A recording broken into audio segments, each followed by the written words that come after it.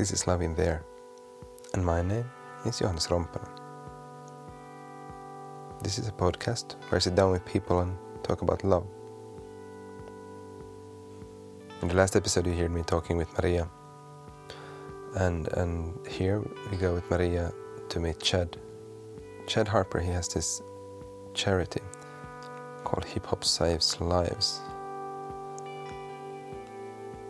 And this is again a situation where I feel there's so much to say about the work Chad is doing. Probably one of the main reasons I'm late with this podcast is because I wanted to make a great intro. But now I came to the conclusion that the most important thing is just to get the talk out, and so yeah, just listen to what he has to say. Here's the talk. Could you tell me again about, you said you were, about the project you were, I Love You project? Oh man, it's a really cool story. There is a guy named Johnny Barnes. Yeah. He's the most famous guy in Bermuda, the island of Bermuda. In his mid-20s, every day on his lunch break, he would go to the busiest corner and just stand there, and as all the cars go by, he would stand there and wave, I love you, I love you, I love you. And he became really famous. He did it for like 70 years. And I saw this video online a few years ago, maybe like 7 or 8 years ago, about him. So I got this big sign that, made up that said, I love you, about, 3 feet tall. And I went on the Brooklyn Bridge for a couple hours telling people I love them. I went to Times Square, just holding the sign, telling people I love them, meeting people from all over the world. And because he was the inspiration, I flew to Bermuda, went to the corner where he did it every day. And now he was retired, so he would do it from 6 o'clock in the morning to like 10:30 a.m. And everyone driving to work would see him because there's only one route to go to town in Bermuda. So everyone would see him every day. So I went there, met him, and asked if I could stand there one morning with him. So I did the whole I love you with him. And then I told him I'm a music producer and songwriter, and I want to do a song to honor you and a music video to honor you. So he allowed me to videotape him doing the I love you thing and me doing it with him. And then I asked him, what type of music does he like? And he was like, man, I really love Hawaiian music. And I was like, okay, I never made a Hawaiian type of beat, but I can see what I can come up with. So I went, back to this Airbnb where I was staying and went through my beats, and I had this one beat that I was like, I had made it already. That kind of had the vibe of like really relaxed Hawaiian music. So I went to meet him the next day, and I said, what do you think of this beat? And he was like, yeah, I like that. Let's use that. And I was like, okay, cool. Went back to the Airbnb and found a local hip hop artist. I was just walking the streets asking people, do you know anybody who does hip hop here? Yeah. So I found this one food truck, and this guy said, my brother's a hip hop artist. Gave me his number, called his brother. His brother came to the Airbnb. We sat there, we wrote our lyrics, wrote the chorus, recorded the whole song in like an hour. Next day, went to meet Johnny Barnes again, played him the song. He was just like amazed. And I was like, we're gonna shoot a video. So we shot the video with the local hip hop artist, got back to the States, edited the video, sent the video to Bermuda Tourism Department, and they posted it on their Facebook page and website to honor Johnny Barnes. And then just this year, he passed. Yeah, so it was really amazing to meet him. And so this campaign was just about, going out to the streets, spreading love, had T-shirts made up, and that was just a lot of fun. We did it off and on for a couple of years. You say we, or you're a team of people? Because I work with kids. Yeah. So my after school kids, I would drag them out to the streets. Yeah. After school, like, yo, we're going to Times Square to tell 500 people that we love them. And it was really funny. There was this one guy, an African guy from Ghana, and he worked in Times Square doing some touristic stuff. So we had seen him like 2 or 3 times. We were always like, I love you, I love you. Yeah. And then he would be like, you don't love me, stop saying that. So then one day we're walking to Times Square, we're like a block away, and I see him. And I was like, yo, guys, we're going to run up on him and like group hug him. So we group hugged him, and he's like, what are you doing? Get off me. People in my country, we don't touch strangers. And I was like, but we love you, we love you. And he was like, fine, I love you too. And he walked away, and I was like, we won, yeah. So it was just amazing. We met just all kind of people from all over the world, especially on Brooklyn Bridge and Times Square, were like big tourist spots in New York. Yeah. You still do that, or you kind of? I haven't done it probably about a year. Yeah. Because I was been out of the country for a year. Yeah. So where have you been? Like last year? I actually left November 5th. Yeah. Went to Ethiopia. I wanted to experience like what the uncolonized land of Africa was like and how that differed from other African countries. I had been to West Africa, Liberia, and Ghana before. Yeah. So I went to Ethiopia. I was there for 6 weeks, and I was working with a company called Run Africa, and they trained Ethiopian long-distance runners to compete on international competition level. So I did a short documentary for their company. And then after that, I was like, Ethiopia is really cool. I mean, the culture is really just totally different, you know?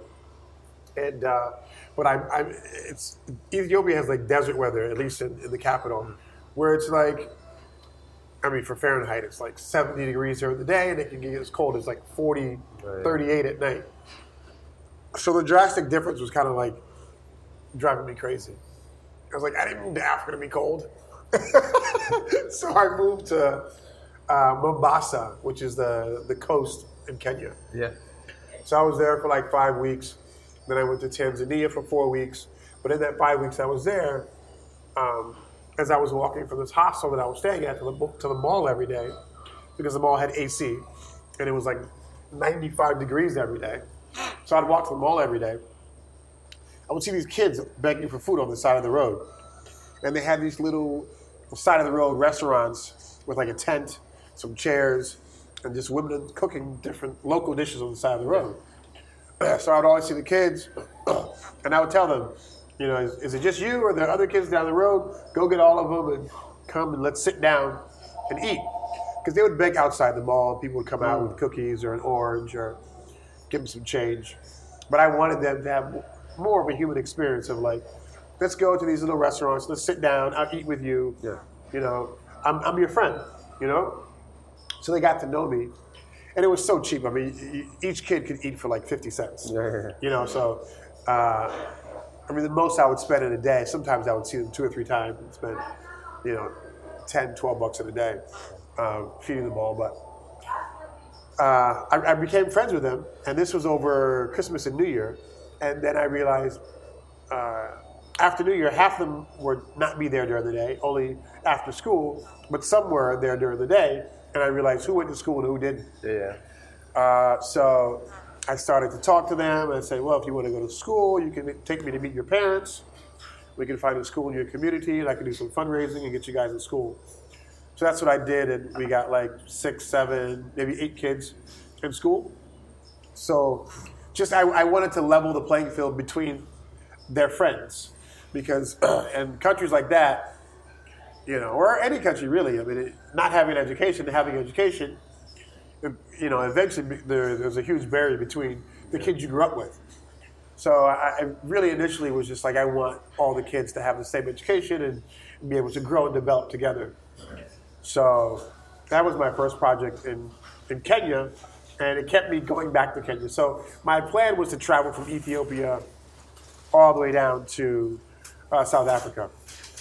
But I never left Kenya because of the kids. So I would just take trips every 6 weeks to Tanzania, Zanzibar, this beautiful island, and spend time there. Did some traveling in Tanzania, hiking around Kilimanjaro. I didn't go up because I had got malaria, so my body was too weak. But like most of my time was in Kenya with these kids. And I had an apartment and decided to get a house because the kids would show up my apartment. And a 1-bedroom apartment, 10 kids outside of my door like, Chad, open the door. And I'm just like, what is going on? It's 9 o'clock in the morning. We don't have school today. And I'm like, okay.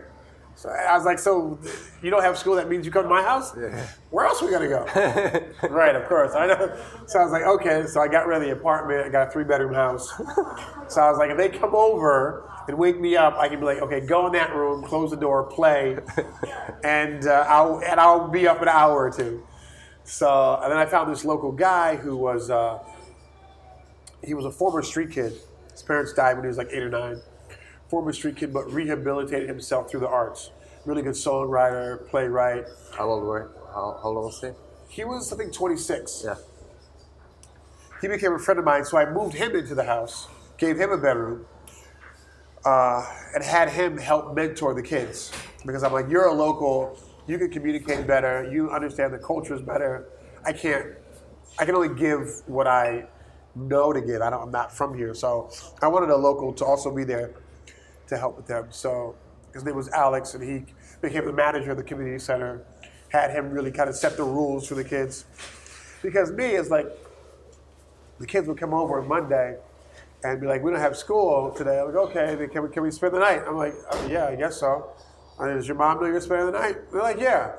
And I'm like, wait, but you haven't been home all day. How'd your mom know you're spending the night? And they were just like, well, it's not like she's going to look for me.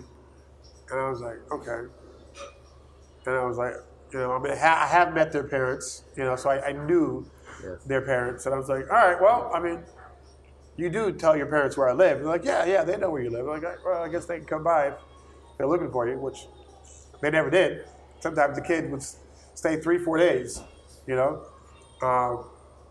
So I would consult with Alex, like, you're the local, you have to really make the decision on this. So he would say, okay, after 3 days, you have to go home, check in with your parents, and then, if it's...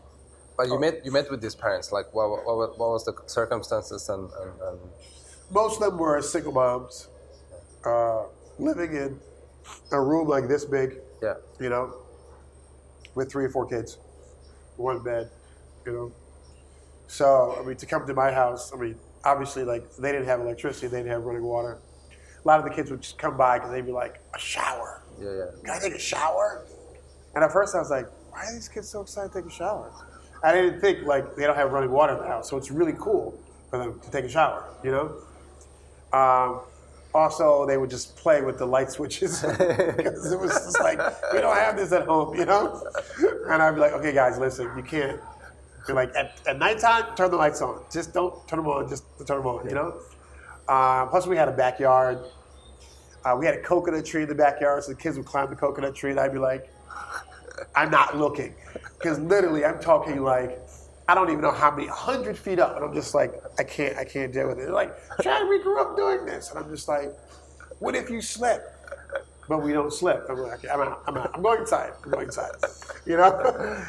It was just crazy. And so it was just like, their destination. And it was really, for me, it was like, as long as, to keep them off, to break the culture of begging. For me, I was like, listen, you guys are in school now. You have an education. I'm going to make sure you graduate high school. You have a chance at life. Like, begging on the street is not going to manifest to, like, a future, So I was like, the door is always open. So that was amazing. And then we just had, like, a lot of issues with the neighbors, complaining. About, I mean, 15 kids at a house in a neighborhood is loud, And the first landlord we had was just horrible. It didn't fix anything. The second landlord, the neighbors just complained a lot. And I was really missing home, so I came back to the States. So right now the kids are we have the kids in school. Excuse me. Sorry. We have the kids in school, but we don't have the house right now. So I'm trying to figure out how to do that long term without me being there, and go through the proper channels to, like, find the right location where it doesn't drive the neighbors crazy. Because the landlord at the end was like, kicking us out. So. Not in my backyard. Yeah. Pretty much. Yeah. So you were kind of the safe adult, or you were like... Yeah, I mean, for me, I just grew up, with my personal kid issues, and kind of felt like I wish there was another place, another adult, another community center in the neighborhood, because school, you had your issues. I had my issues at school with kids, and then it was just home. There was no really community center in my neighborhood to go to.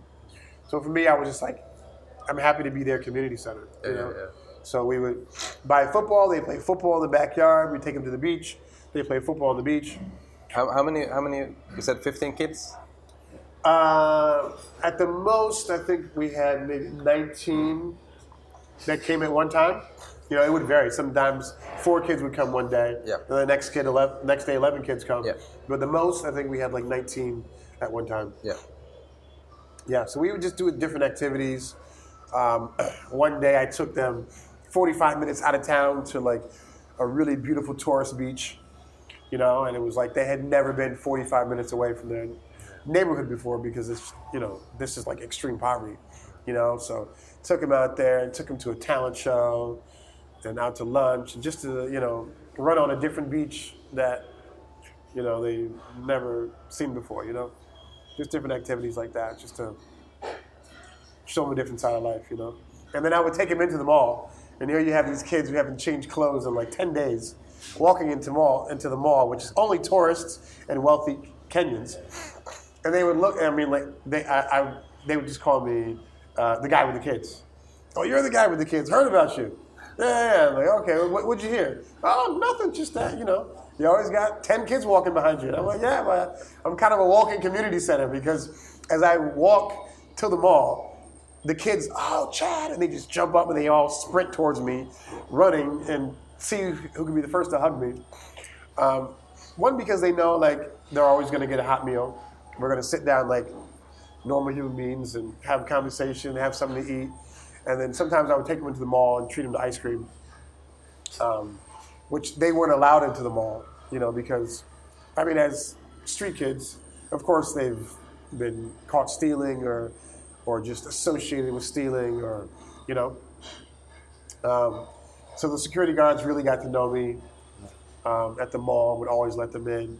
Or even if I wasn't there, I would tell them, you know, I'm at the cafe, meet me at the cafe at 4 o'clock. And security would be like, okay, yeah, you can go in and, you know, but go straight to the cafe and meet Mr. Chad, and, you know. So it was a lot of fun. It was really like the highlight of my entire time being away. Yeah. I was thinking like the first time when you said like, take me to your parents. I'm gonna see that you're gonna go to school. What was the parents like? How did they react? What did they say like when a stranger comes in and says, I'm gonna put your kid in school?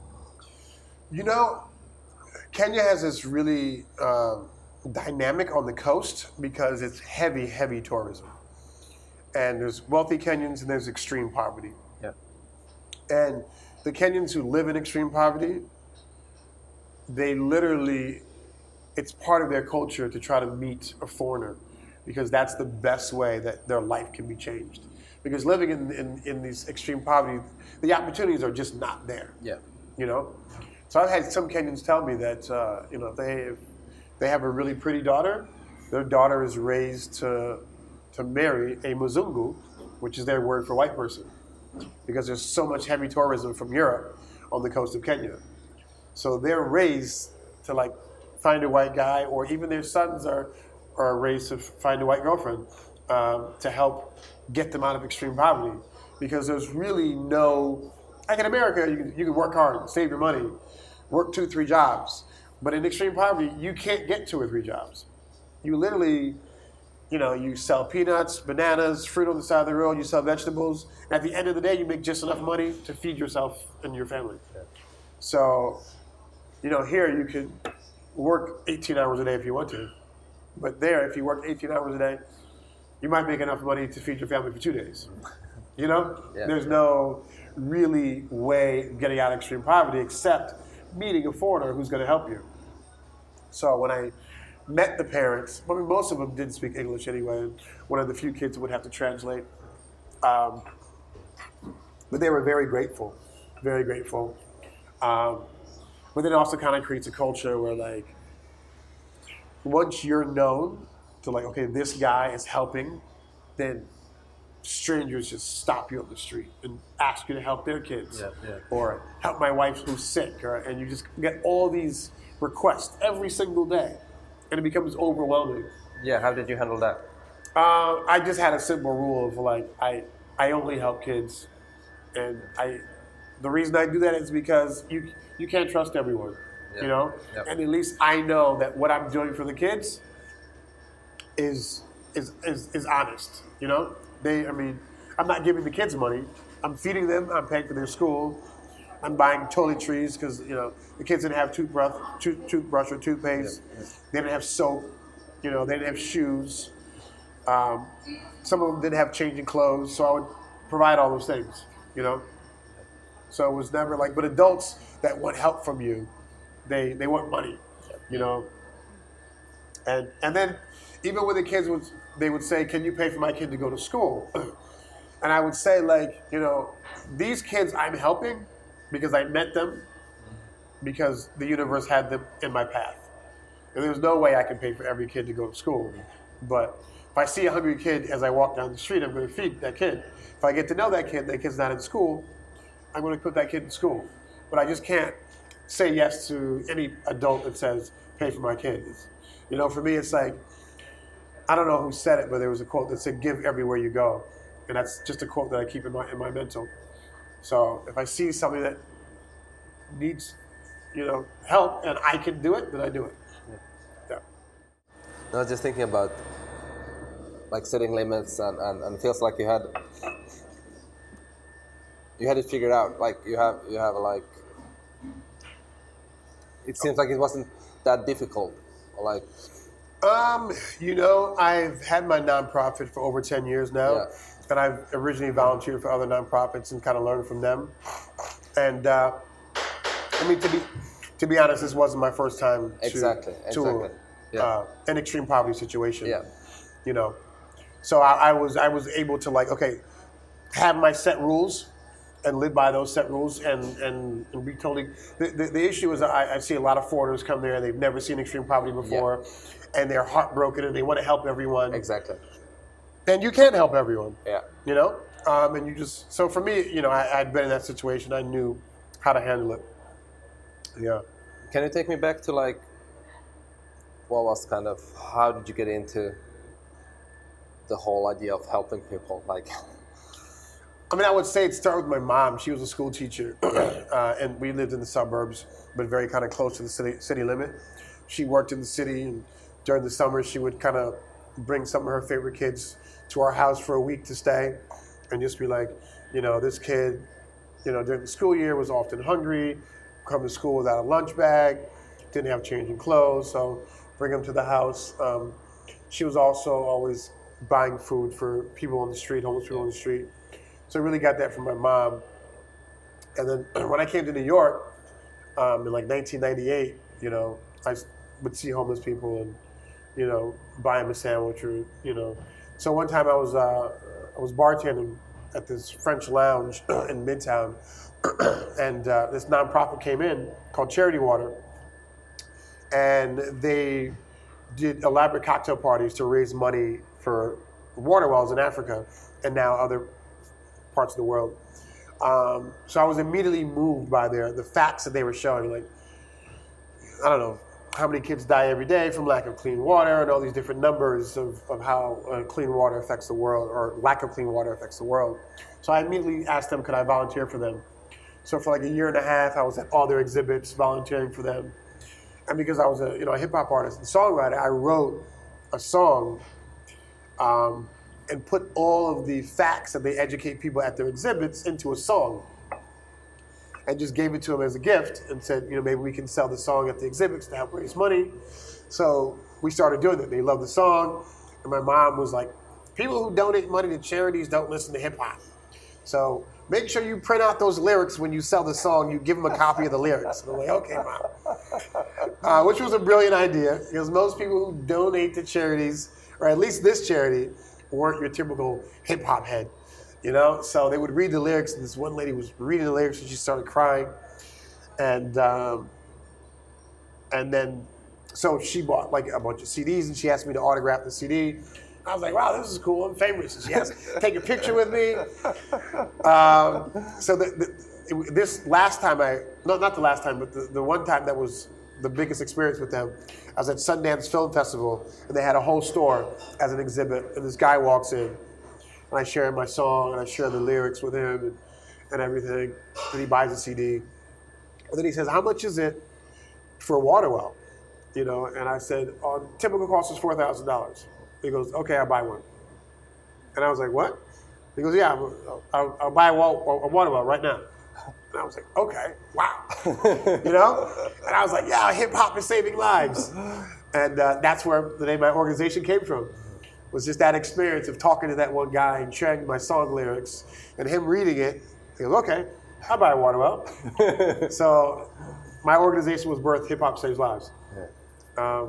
And that was 11 years ago. Yeah. How has it been since? Like, how did you start with your own charity? Oh, man. I can say that, you know, before Hip Hop Saves Lives, I was also making music, producing music, more popular, you know, culture-focused music. And I really had this perception that New York City was just this city where people come to make money, to make it, and that the average person in the city was selfish, unconcerned about humanity, you know. And then as soon as I started volunteering for this charity, I met all these amazing people right here in New York City. And I was like, wow, there's like 2 New York cities. There's like the typical, like, I'm here to make money. Yeah. And then there's amazing community of people that are trying to change the world. And that was like the biggest transition coming from starting this charity. And using hip hop, I met all these amazing hip hop artists that wanted to use their music to better humanity, better their community. I met a whole new world, you know, in the same city that I was living in, which I never imagined these people were here, you know. So just that experience alone, I mean, drastically changed my life. My circle of friends overnight changed, you know, and I had really close friends that I didn't even speak to anymore. And it wasn't because I didn't like them, but we no longer had anything in common. Yeah. Even the music they made was like, I don't listen to that type of music anymore. I don't make that type of music anymore. So, you know, and they really had no beef with it. They were just like, Chad's going on a new path and we don't really cross. And they were like, cool, like, enjoy your life, you know? Can you speak a little bit to the essence and spirit of hip hop? Sure. And its birth and how that weaves in with love and how love weaves into that. Yeah. This is one of my favorite stories in the world. Maybe because I told it 5,000 times. But for me, hip hop, like I started breakdancing at the age of 11. Went from breakdancing to writing rhymes at 14, producing music in my late 20s, shooting and editing videos in my late 30s. Now I'm 46, so, you know, that's over 30 years of hip hop, you know? So it's been like at my heart and soul, and really found my self-worth through my creativity in hip hop. And as I started my nonprofit, I really wanted to better understand hip hop, and I knew that like Kool Herc, who's called the father of hip hop, you know, had these rules where at his parties there was, you know, no beef, no fighting, and if you ever started any problems, you got, you know, kicked out of the parties. But I wanted to find out like what was that seed, like how did it really snowball into this culture of creativity? And through that process, I met a guy named Shane Nicholson from Queens, who was working on a documentary. And the documentary is called Rubble Kings, R-U-B-B-L-E Kings. And the documentary tells the story of the gang peace treaty that birthed hip hop. And I'm like, how does no one know this? Why is no one ever talking about this?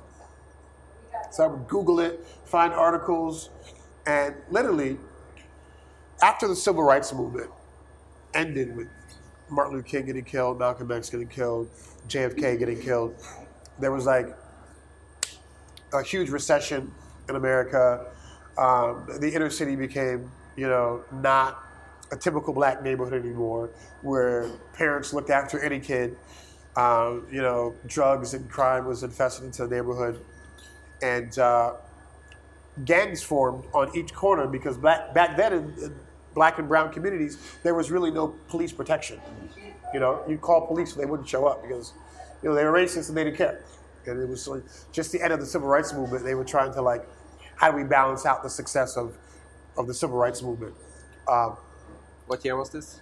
Well, this was 68 to like 71. All these gangs formed, especially in the South Bronx, or just in the Bronx in general.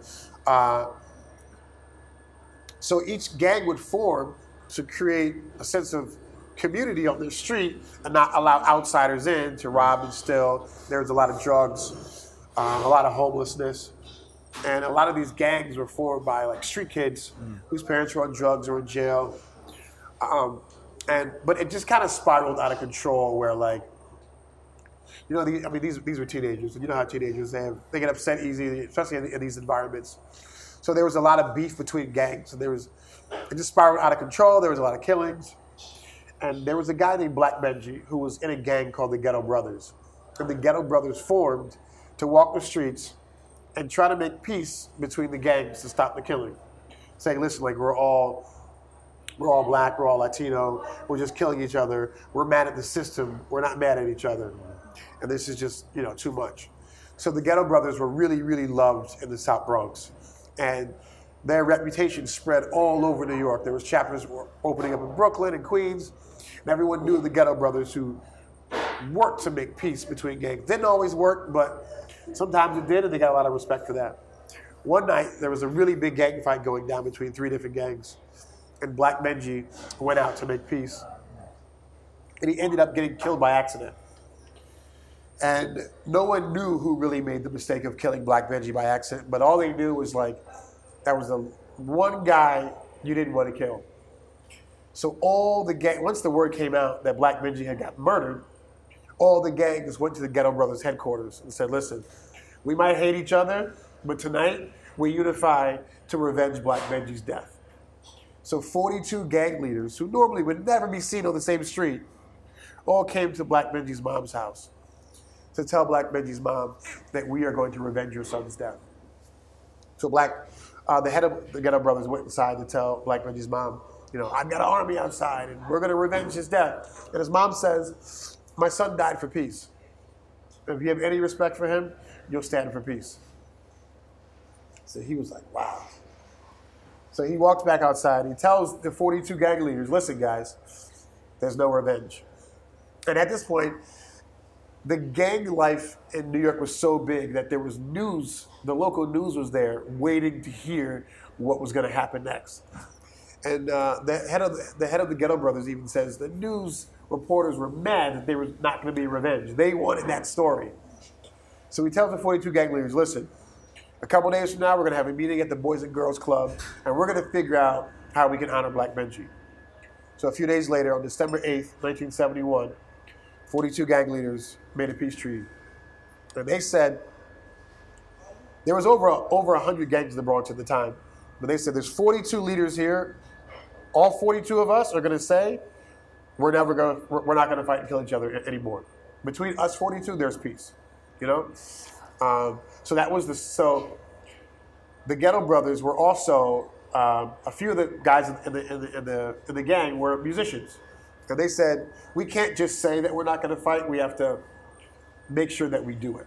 So every Friday and Saturday night, we're going to meet at the park, and we're going to come out with our drum set and our guitar, and we're going to bring our amps out, and we're going to have a jam session, and we're going to have our own party. And we want all 42 gang leaders to invite all their gang members. So you got hundreds of gang members all partying together every Friday and Saturday night to make sure they honor the peace treaty. And those parties created the culture of hip hop. So you figure they still had the gang jackets on initially. They still had the gang energy. They still had the gang beef. So when, for example, your gang, the best dancer was dancing on the dance floor, I would want the best dancer in my gang to dance on the dance floor. So it became a battle through dancing. And that's how breakdancers started the culture of hip hop. They would battle through dance. And then they battled through rhyme. So hip hop was birthed from those parties to maintain the gang peace treaty, which is why Afrika Bambaataa, who defined the culture of hip hop, he said what he experienced at those parties was peace, love, unity, and having fun. So still to this day, that's the official definition of hip hop: peace, love, unity, and having fun. That's amazing. I haven't heard the story. It's amazing how big hip hop is, and that story has never been told on a global scale. But you should check out the documentary Rumble Kings. It's on Netflix. It's on iTunes. Yeah. So everywhere I go in the world, I tell people you have to watch this documentary. I even show the trailer to the film, which tells a lot of the story, but not like in detail.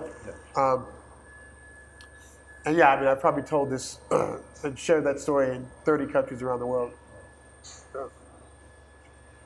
And sorry, go ahead. Go ahead.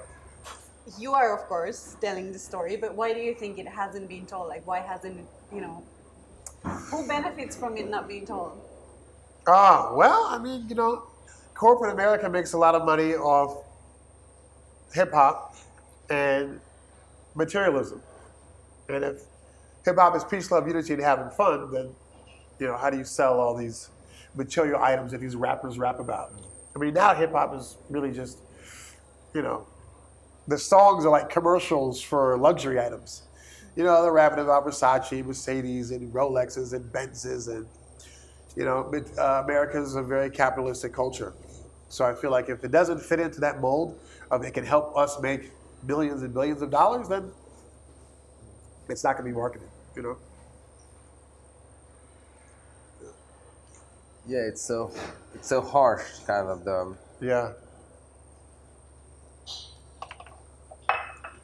capitalist reality. Yeah. So I feel like as a hip hop artist who knows the story and loves the story, and my nonprofit represents that story, it's our job to continue to educate, and hopefully that it just has a ripple effect. And I mean, I would love to one day help produce the film that really tells the story. The documentary is out, but people don't watch documentaries like they watch films. Oh, yeah. If you could make it into a film that's kind of like a Black Panther type of style, then you can reach hundreds of millions of people. But a documentary is not going to have the same reach, So hopefully one day I would love to be involved and make it into a film. That sounds like you will. I'm planning on it. Yeah. Definitely. Hip hop saves lives. Is that the framework where you work with kids? Yes. Yeah. So we started January 5th, 2012 with our youth program. It was by accident, to be honest. My intention was never to work with kids. Yeah. It was to work with local hip hop artists in New York that speak intelligently, inspire, educate through hip hop.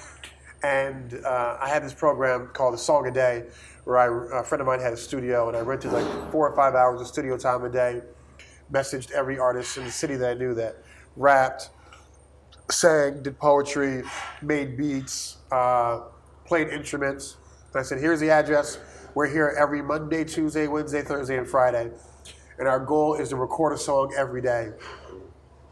And because the people who started hip-hop were everyday heroes, I want to find a different everyday hero and us write a song about that everyday hero. So we had this cool project, and literally in 2.5 months, we recorded like 50 songs, probably 30 different artists came through, collaborated on these songs. And one day I get a message from a friend of mine who was a school teacher and says, he says, I have a hip-hop after-school program where I have kids write lyrics, but we have no recording. Can I bring the 3 of my best kids to your studio to be part of your song a day? And I was like, yeah, sure. And I think the day he came, I had to work, but the studio engineer still let them in. And we had parents come to make sure, because I had never worked with kids before. So I said, at least one parent has to come. So the kids picked heroes, because we got a website that we went to, or actually 2 different websites where we about everyday heroes. Kids picked heroes, wrote songs. And then I got a message from the principal, his principal, saying, that was an awesome experience for our kids. Can you do that as an after-school program? I was like, sure. And he goes, send me your curriculum. And I was like, yeah. I'm a little busy this week, so I'll send it next week. So then I was like, okay, what's a curriculum? You know? Yeah. So did some studying, did some research, put this curriculum together, sent it to him. And he goes, you're hired. I was like, great. You start next Monday. He's like, awesome. And I'm like, oh my God. So I called a friend of mine and I was like, yo, we're about to get paid to teach kids how to do hip hop. And he goes, shut up, you're lying. And I'm like, no, I'm serious. And we start next week. My friend, his name was Joel Baptiste, and he was a videographer. And at that time, I didn't know how to shoot or edit videos. So I was like, I have to hire, because I put that in the curriculum. Oh, yeah. That we find the hero, write the song, record the song, shoot, edit the video, and send the video to the hero as a gift. Yeah. So I was like, okay, I have to find a videographer. This is the only, luckily, I knew one. So I called him, and he was like, how much does it pay? And I was like, well, the guy's paying me, what was he paying me? $100 a day? Yeah, $100 a day. I was like, but I'll split it with you. So we get $50 each. He was like, oh my God. And he was like, you know, at the time I was managing a restaurant and he was a bartender. So we both had to be at work at 3:30, but this after school job started at 3:30. So he was like, what are we gonna do? And I was like, this is a dream come true. I'm quitting my job. And he's like, for $50 a day, you're quitting your job? And I'm like, dude, listen, man. They're like, he's like, how you gonna pay rent? I'm like, I don't know. I was like, but I'm not turning down this job. He's like, all right, I'm not either. So he quit his job, I quit my job. We're making $50 a day. We both got like 3 months behind on rent, you know? And it was literally the success of the program just snowballed. And within, right when like, I think he was almost about to get evicted, we got like 2 other contracts. So, and of course at that point we charged more.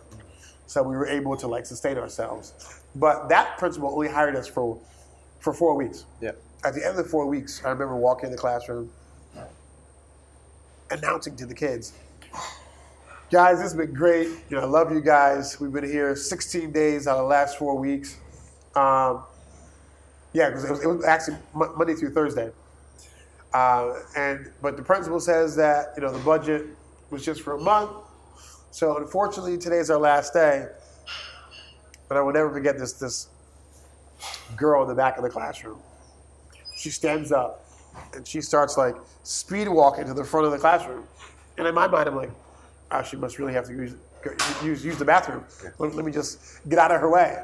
And as I move, she moves in front of me and walks like almost nose to nose. Tears popping out of her eyes. And she says, you cannot walk in and out of our lives like that. And then she leaves the room. And I was like, did you hear that? And he was like, yeah. And I was like, what are we going to do? He's like, I don't know. And I was like, okay. So I'm like, okay, guys, give us 5 minutes. We'll be right back. So we walk to the principal's office. And I'm like, yeah, this whole ending thing is not really kind of going as planned. And he was like, well, I mean, I don't have any more money. And I was like, well, you know, the kids are really upset. But we can volunteer every Friday to come for free. We can't volunteer every day. We have to try to find another school to teach at. But we can come every Friday and volunteer for free, if that's cool with you. And he said, yeah, sure, if you guys want to come. So we went back to the classroom, told the kids, okay, the program will continue, but only on Fridays. We live in Brooklyn, and we're coming all the way to the Bronx, which takes me like an hour and 40 minutes. If I come here an hour and 40 minutes on a Friday and there's no one here, there's no more class. So the kids are like, oh, no, we'll be here. I would say for 3 months, we did that every Friday. Yeah. Kids were faithful. They loved it.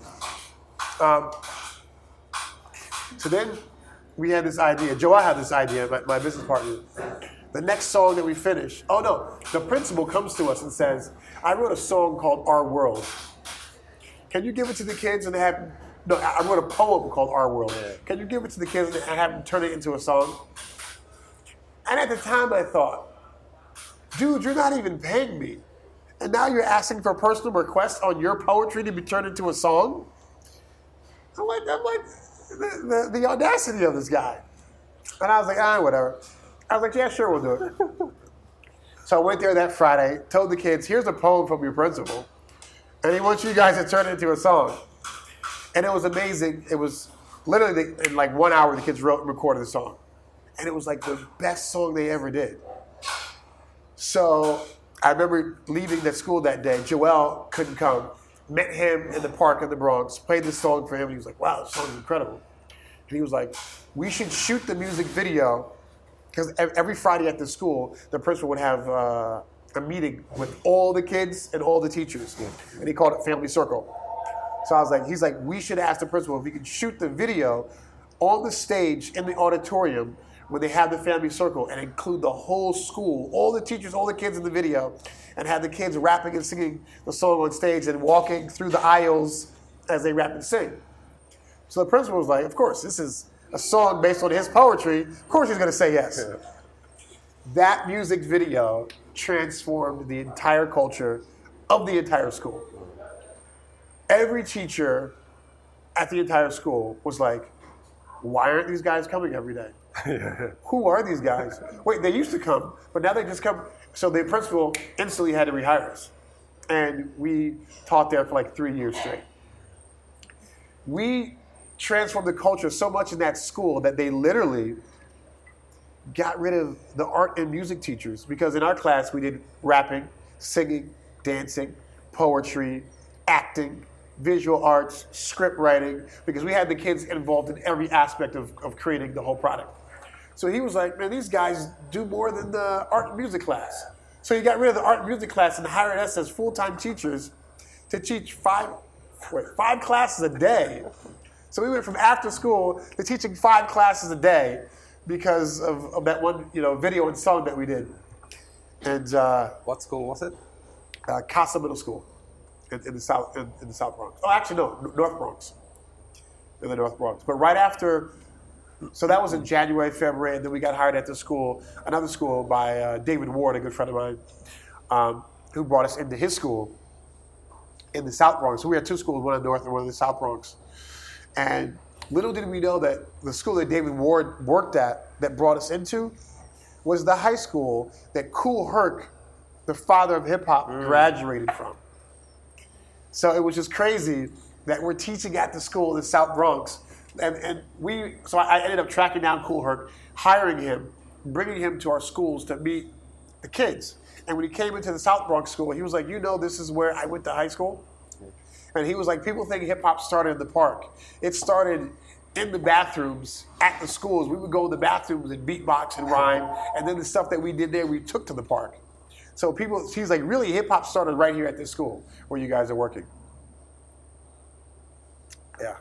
Full circle. Yeah, exactly. Exactly. It kind of leaves me speechless, and like, you're an amazing storyteller. Oh, thank you. It's really solid. Thank you. And it's not much of a discussion or interview. I'm just listening to your stories.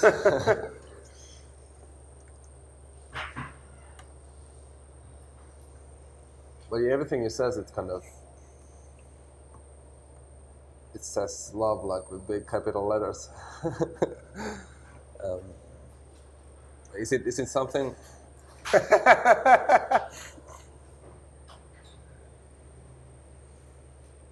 As you said, you spoke about your mother and like sharing and giving.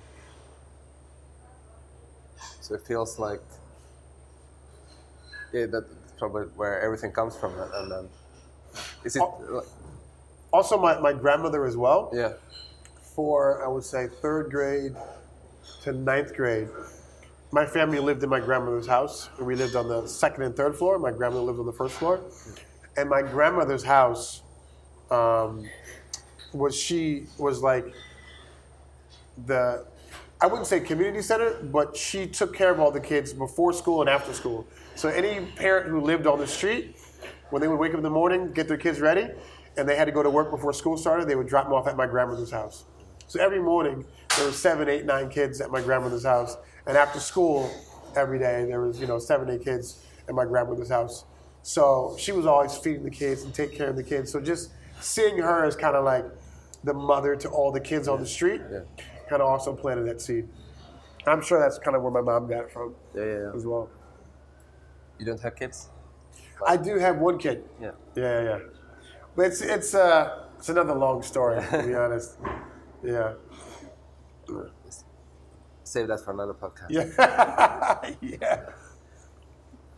Let's finish with just a simple question like of what is love? What is love? Yeah. What is love? That's I think it's a really simple question that's really hard to answer because love means so much to so many different people, There's, different studies of like, what is your love language, And if two people don't have the same love language, they could really have strong feelings for each other, but their relationship not work out, So to answer like the question, like what is love? Sometimes, as a very simple answer, I can say, people give love in the form of what they need. If I'm the type of person that really needs, a really close friend that can always be there, then maybe that's the way I love my friends, I think sometimes, and I think that's kind of like the different love languages based on where you grew up and how you grew up and the culture of how you grew up. Love is so many different things. Like the guy from Ghana, we group hugged, and he said, "People in my country, we don't touch strangers. We don't say I love you," But that doesn't mean that he doesn't love people and that he doesn't express love. So love can come in 1,000,001 different things and different gestures but to simplify what all those things are, I would say it's an expression of gratitude. To simplify. Love is just an expression of gratitude. Could you briefly recap? You said you were interviewing artists. Yeah. And then you were ending the the interview always with the question of how was it? How did you articulate it? What does it mean when you say "I love you"? Yeah. That's what I was asking different hip hop artists. And there was one answer that struck your... Right. One particular guy, he was a very kind of street type of guy from Detroit, which is a very rough city in America. One of the roughest, I would say. And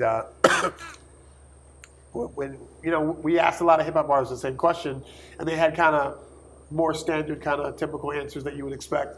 Well, this one guy sat there and he was just like, man, the only way he can describe or answer that question is saying, if some people haven't heard those words enough, the words "I love you," it can turn them into a monster. And I've known some adults that said, I grew up in a home where my parents never said "I love you," And maybe that is one of the problems, big problems in our society as a whole, in the world, is it is one thing to show people that you love them, which is very important. But I also think it's very important to actually say it. Because sometimes, even though you do kind things for people, they might not assume that you actually love them. Kids might, my parents feed me, clothe me, house me because they're supposed to. But just saying the words "I love you," I don't know. I think it's really important to say those words, and that's what that guy was saying. Some people don't hear that enough. They can turn into a monster. I think it's time to end here. I feel super grateful for you taking the time and sharing the stories. It feels like a huge gift. It's my pleasure. Yeah. My pleasure. Perfect. Thank you. Thank you so For much. coming all the way to New York just to make these podcasts. That's awesome. That's love right there, brother. It is. It is. Love is in the air. Indeed. Thank you. Thank you for being with me. I also want to thank Jyri Pirinen. He's been helping me with the sound you hear in the background and the mastering of the podcast. And there's a new podcast coming out then in 2 weeks, so till then, bye bye.